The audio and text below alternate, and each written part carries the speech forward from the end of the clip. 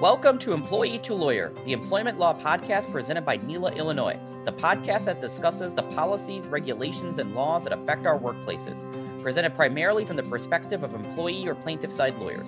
We are your hosts, Amit Bindra and Max Barrett. We are members of the Board of Directors of NELA, Illinois, the Illinois chapter of the National Employment Lawyers Association, a nonprofit collection of attorneys who empower workplace rights. And welcome back to Employee to Lawyer, the employment law podcast. We are your hosts. I'm Max Barrett. And I'm Amit Bindra.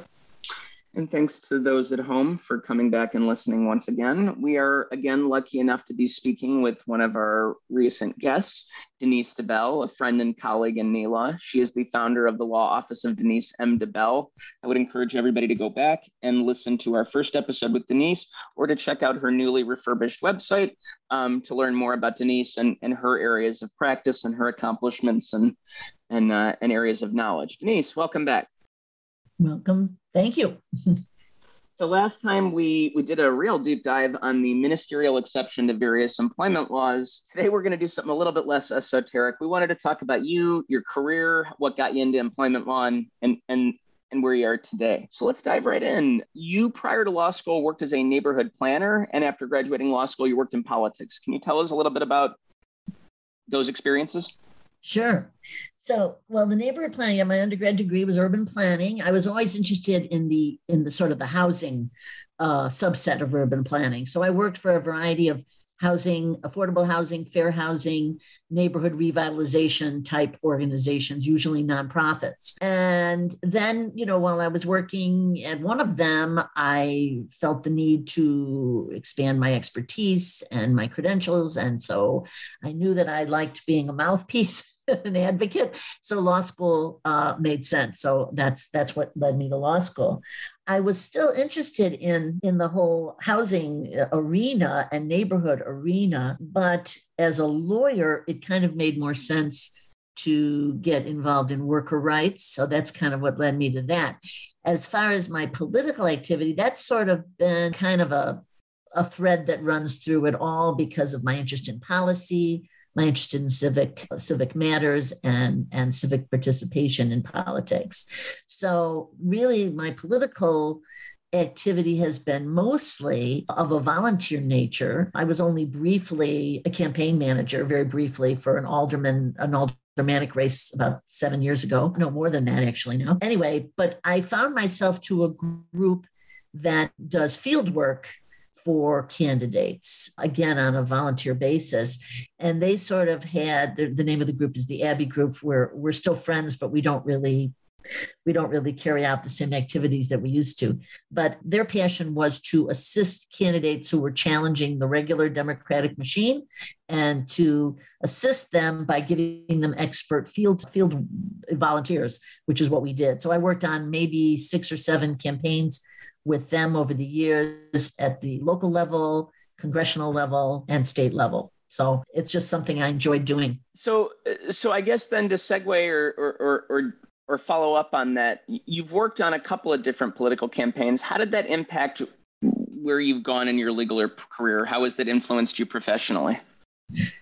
I don't really, I'm going to be perfectly honest. I think it more was that my legal knowledge helped sometimes with the political work rather than the other way around. It's not as if I have gotten much in the way of clients through my political work because, it was a very grassroots activity. It's, knocking on doors and talking to the neighbors, talking to people in a variety of areas of Chicago and saying, hey, I believe in this candidate. You should too. Please vote for them. It's very grassroots. It's not anything that requires a legal degree. It just requires being able to connect with people and being willing to, have cold toes and cold fingers because you're usually doing this in the depths of Chicago winters, right? So that's really what it is. It's just, as I say, it's more that there is a kind of a thread running through my entire career, starting with the urban planning degree of an interest in, citizens being involved. And of course,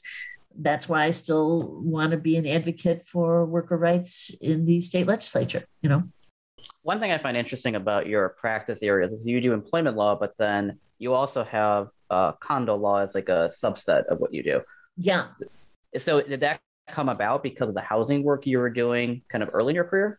Yeah, it kind of did, because when I was a neighborhood planner, I was involved at the neighborhood level with neighbors who had particular issues in the community in which they lived. And again, I would go door to door with them as well.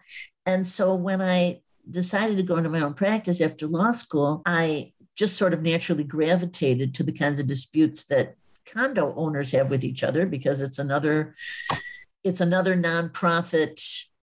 Condo associations are really like little governments. They're really like little mini municipalities. And so some of the same kind of skills and facts arise when you're working in that arena, as if you were working in a community organizing arena.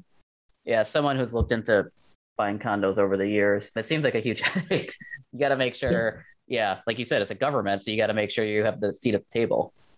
I mean, it raises a lot of issues, and I could talk at length about, it's not employment law, so I won't talk at length about it. But the issues you can. We've had non-employment lawyers deviate a little bit from the employment law stuff. We had an intellectual property person.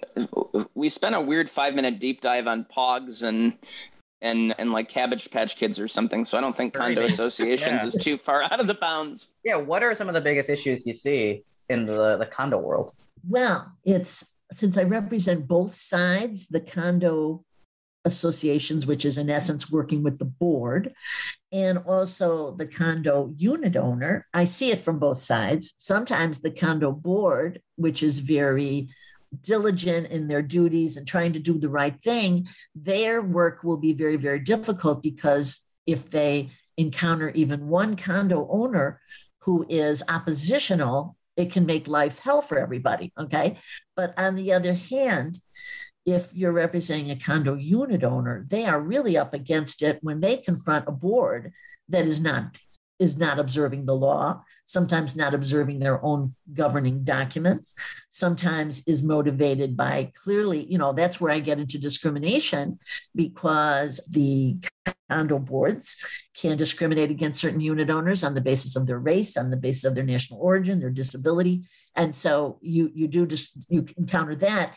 And the particular problem that unit owners have is that the Illinois Condominium Property Act so favors the condo board. So a unit owner really is up against it in terms of suing their association. I mean, one of the ways, for instance, that probably those of us who do employment law would be interested in, the unit owner, besides having to pay their own lawyer in order to pursue a lawsuit, if they lose, they will also have to pay the condo association's attorney. So the condo association's attorney's fees will be added to their assessment. Does that go both ways? No, it does not go both ways. Is that statutory? It does not. Or is that usually just like common practice within that's HOA? Statutory. That's the Illinois Condominium Property Act. Yeah. Wow. It's something that those of us who represent unit owners would like to see changed. But I needn't probably point out that the condo association bar, meaning the big firms that represent only the association, right? They, of course, don't want it changed. And I mean, if I wanted to get into that legislative advocacy, that'd be a whole nother thing. But that's really tough, because the constituency for changing it is it's not at all a clear constituency. You know what I mean? But yet, as I say, the unit owners there sort of has a chilling effect on people who think that they have a claim against their association, because they could end up paying thousands and thousands of dollars. Oh, for sure. And like you just said, attorneys. Yeah, the associations are represented by big firms with expensive fees, so that's going to be a pretty pricey bill. That's right. Yeah, I could definitely see that. So how did the housing part that makes sense, like the condo part of your practice, how did you get into workers' rights? I've always, just from my own political orientation and my upbringing even, I've always been sympathetic to employees.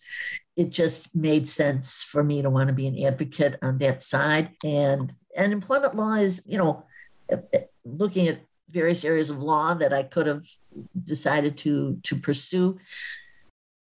employment law is just so intellectually interesting. It's changing all the time. There's a lot that's involved, and there's a certain drama to it, right? Because you sit and you talk to an employee that's been mistreated. It's the victim of their rights being violated. And there's just no factual pattern is ever the same, right? It's always interesting and it's always dramatic. So that all appeals to me about it. So I guess to back up even further than looking at your career and not just the employment law work you do, what led you to open your own firm and set up shop as a solo? That was when I graduated law school. I had very recently given birth to my first child, and I knew that working for a firm, or perhaps even if I got a government agency position, that I would be expected to work very long hours, and I just wasn't prepared to want to devote 60 and 70-hour weeks when I had a new baby. So I decided that I at least would have more flexibility in my hours if I had my own practice. So that's really the main reason I opened up my own solo practice. And I think you opened up your solo practice, is it 1991? Am I getting the year correct? Yeah, basically, right. Mm-hmm. 91, 92. Mm-hmm. In those 3 decades of having your own practice, what are some of the biggest lessons you've learned? Well, I have enjoyed having my own practice very much. It suits me. I do have to say that I did not probably, when I started out, realize how difficult, though it is, to have your own practice when you have not previously worked in, for a law firm or some other place where you can get some training. So I was fortunate in the early years of my practice to find a lot of lawyers who were willing to give me advice, to give me some guidance that was indispensable. That helped a lot. But if I had actually worked for a firm for 4 or 5 years or something, I would have had a lot more opportunity to be trained. And I also hopefully would have had a number of clients who I could have brought with me to the practice. So when you start fresh, it is difficult. So that is one sort of, that was one difficult. It eventually all worked out, but it was a difficulty of my early career, I would say. As far as other things I've learned, the employment law and even the condo law, the 2 areas of law that I've most practiced in, both are, as I said already, very rewarding for a lot of reasons. I do think that those of us who go into those areas of law have to expect that in most cases, we are not going to have a stable source of income. Working on the plaintiff side, you're not going to have that. So if anyone asks me, what have you learned, who is just starting out, I would tell them to expect that, Yeah, that's going to be my next question, but maybe I already answered it. If you have the benefit of hindsight now, what would you tell yourself back in 1991 from things you've learned? I think, going back to kind of what I already said, I think I probably would have still bit the bullet and decided to work for someone else first rather than going into my own practice. I think it just was very difficult starting out, especially in certain areas of law. I actually also did Social Security disability in my early years of my practice. That was an easier area of law to do without being trained because it's kind of a roadmap that you can follow from the regulations on Social Security disability benefits. But employment law, condo law, other times when you're really litigating, it really helps to have worked for someone that can even just, show you the practical realities of litigation, the practical steps you have to be ready for, which I did not have. So, yeah. So besides just coming into it with some training, maybe having mentors, what other advice would you give someone who's thinking about opening up their own shop?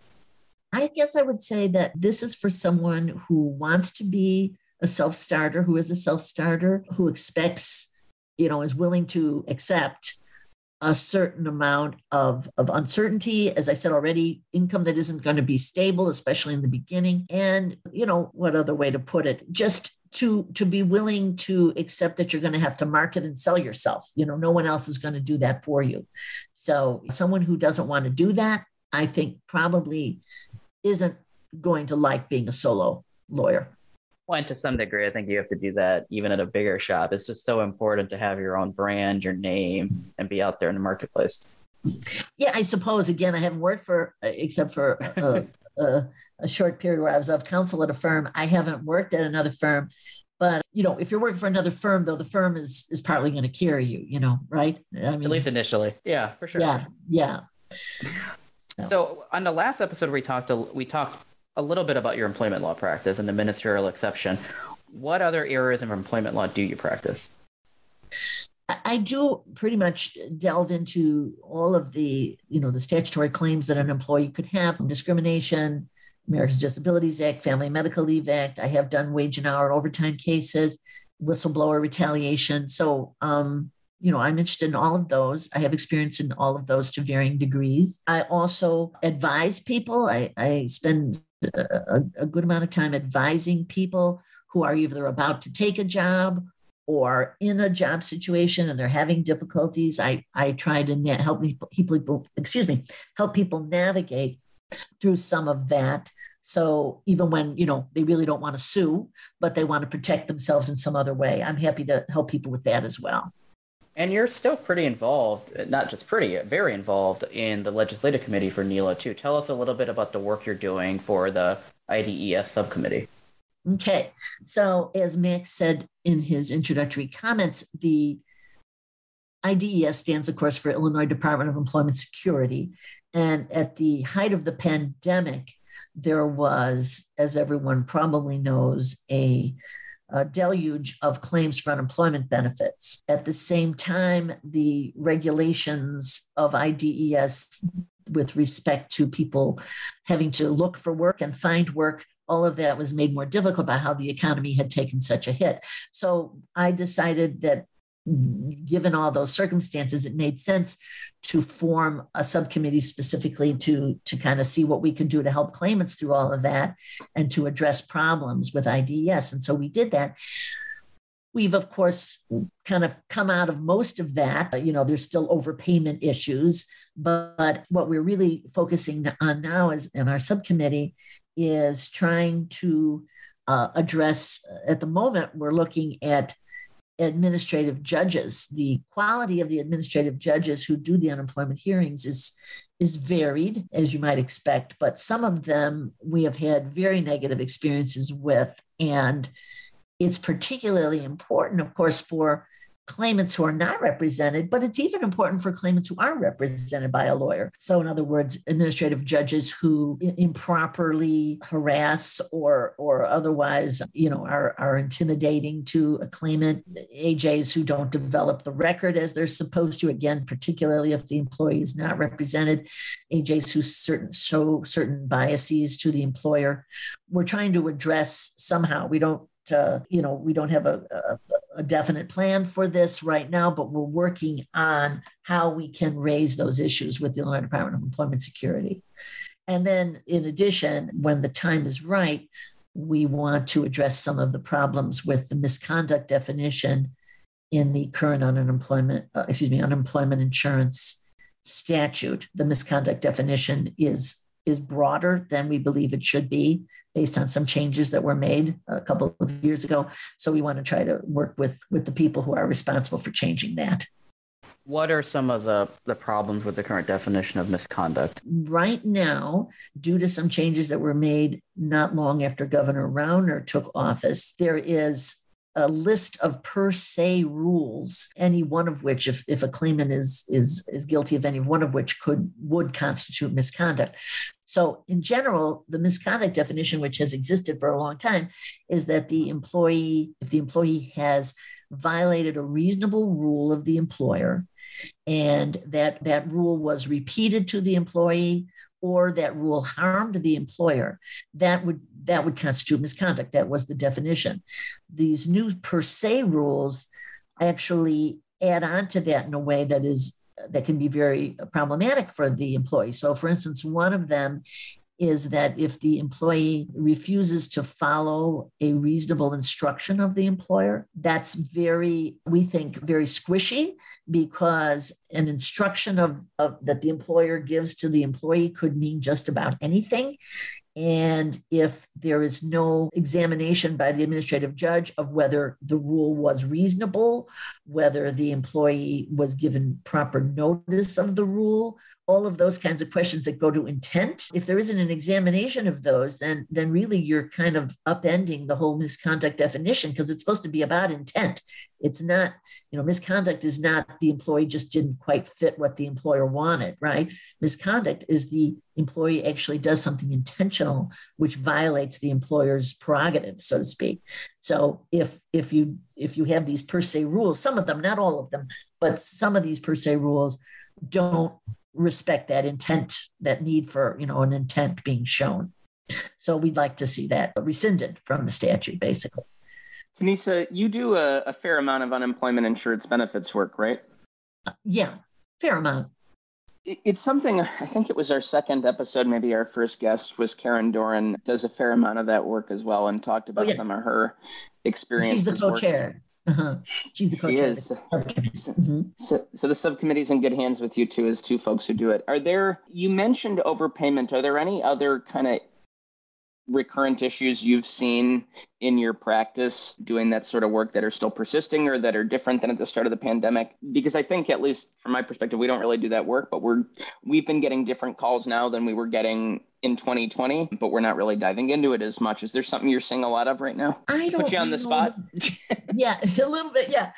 I don't know that it's that different than what I've always seen with unemployment hearings, except again for that overpayment issue, which is a real headache because people people think that they can challenge the underlying basis for the decision that was made against them. And in most cases, that time has passed. They can only try to get a waiver of the overpayment determination. But anyway, as far as other issues that come up, it's really just sort of the whole universe of situations where an employee gets terminated, or the other reason for them being challenged is if they left the job voluntarily, right?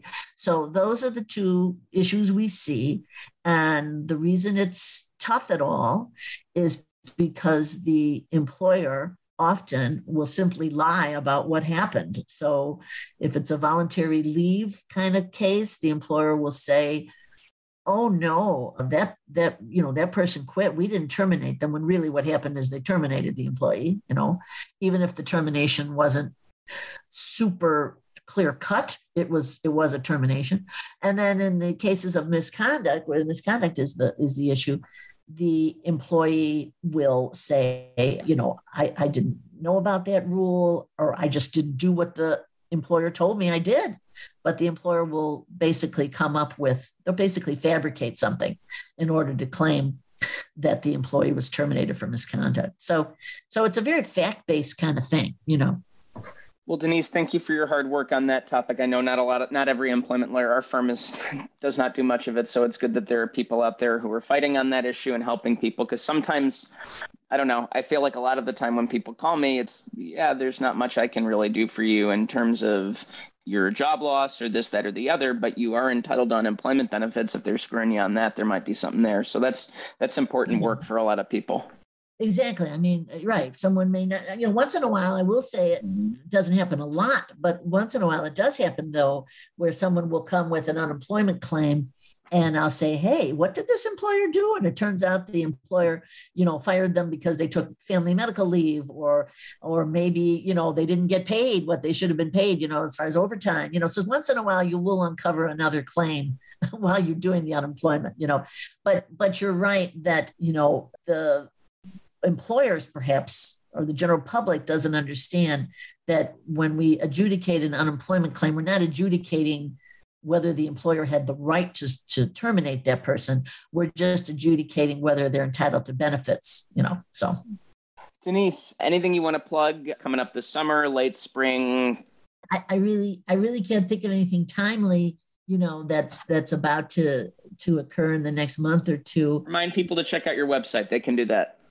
Yeah, my website is www.debell-law.com. And on the website, I will say that I think one of the the interesting things for people is that I do have a video where I am interviewing actually a person who is an ex-client, someone who I did represent, both in the condo arena and in the employment arena. And in the video, I explain sort of basic things that people should know. So for instance, in the employment video, I talk about how employment at will is probably affecting that person's employment situation and what employment at will means, and how to look behind employment at will, what statutes would change the employment at will contract, and so forth. So it's sort of general information that people might find informative. Amit, you want to do your favorite part? Yeah, let's do it again. So now you know it's coming. Exactly. We did this last time too. So we like to end our episodes with a shout out of the week. It can be pretty much everything. It's pretty broad. It's kind of like the definition of minister. It's as broad as you want it to be. So, last time you shouted out your son, who is your shout out of the week this time? Well, my shout out now is going to have to be my daughter.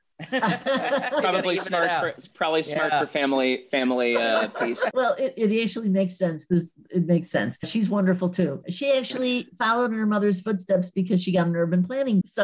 And she is doing some of the same kind of work that I did in my early urban planning career, because she goes to community meetings and explains to the various people that show up at these meetings about certain planning principles, and helps to guide them in their decisions they want to make about what they want in their neighborhood or their municipality. And she also is an advocate for, sensible and progressive policies in those communities, which is not an easy thing to do very often, so she advocates for, a wide range of housing, to increase the affordability of housing in these communities. And it's not something that a lot of people want to hear very often. So I do think she's brave to do that kind of work. That's wonderful, Denise. Awesome. Thank you so much for making time for us on a Sunday afternoon and giving us some of your precious free time, because we know how busy you are, for all your hard work representing workers on the legislative and IDES committees and subcommittees, for sharing your knowledge and your experiences, and just for everything you do. Thank you so much. Okay. Thank you to both of you for giving me the opportunity to talk about this stuff. To everybody at home, thanks for listening. Please subscribe and share. Our podcast is intended to provide general overviews of employment laws. The statements and opinions provided in this podcast are just that, the host's opinions. We are not your attorneys. This podcast does not create an attorney-client relationship, and it's not intended to provide specific legal advice. For legal questions, please consult with an attorney.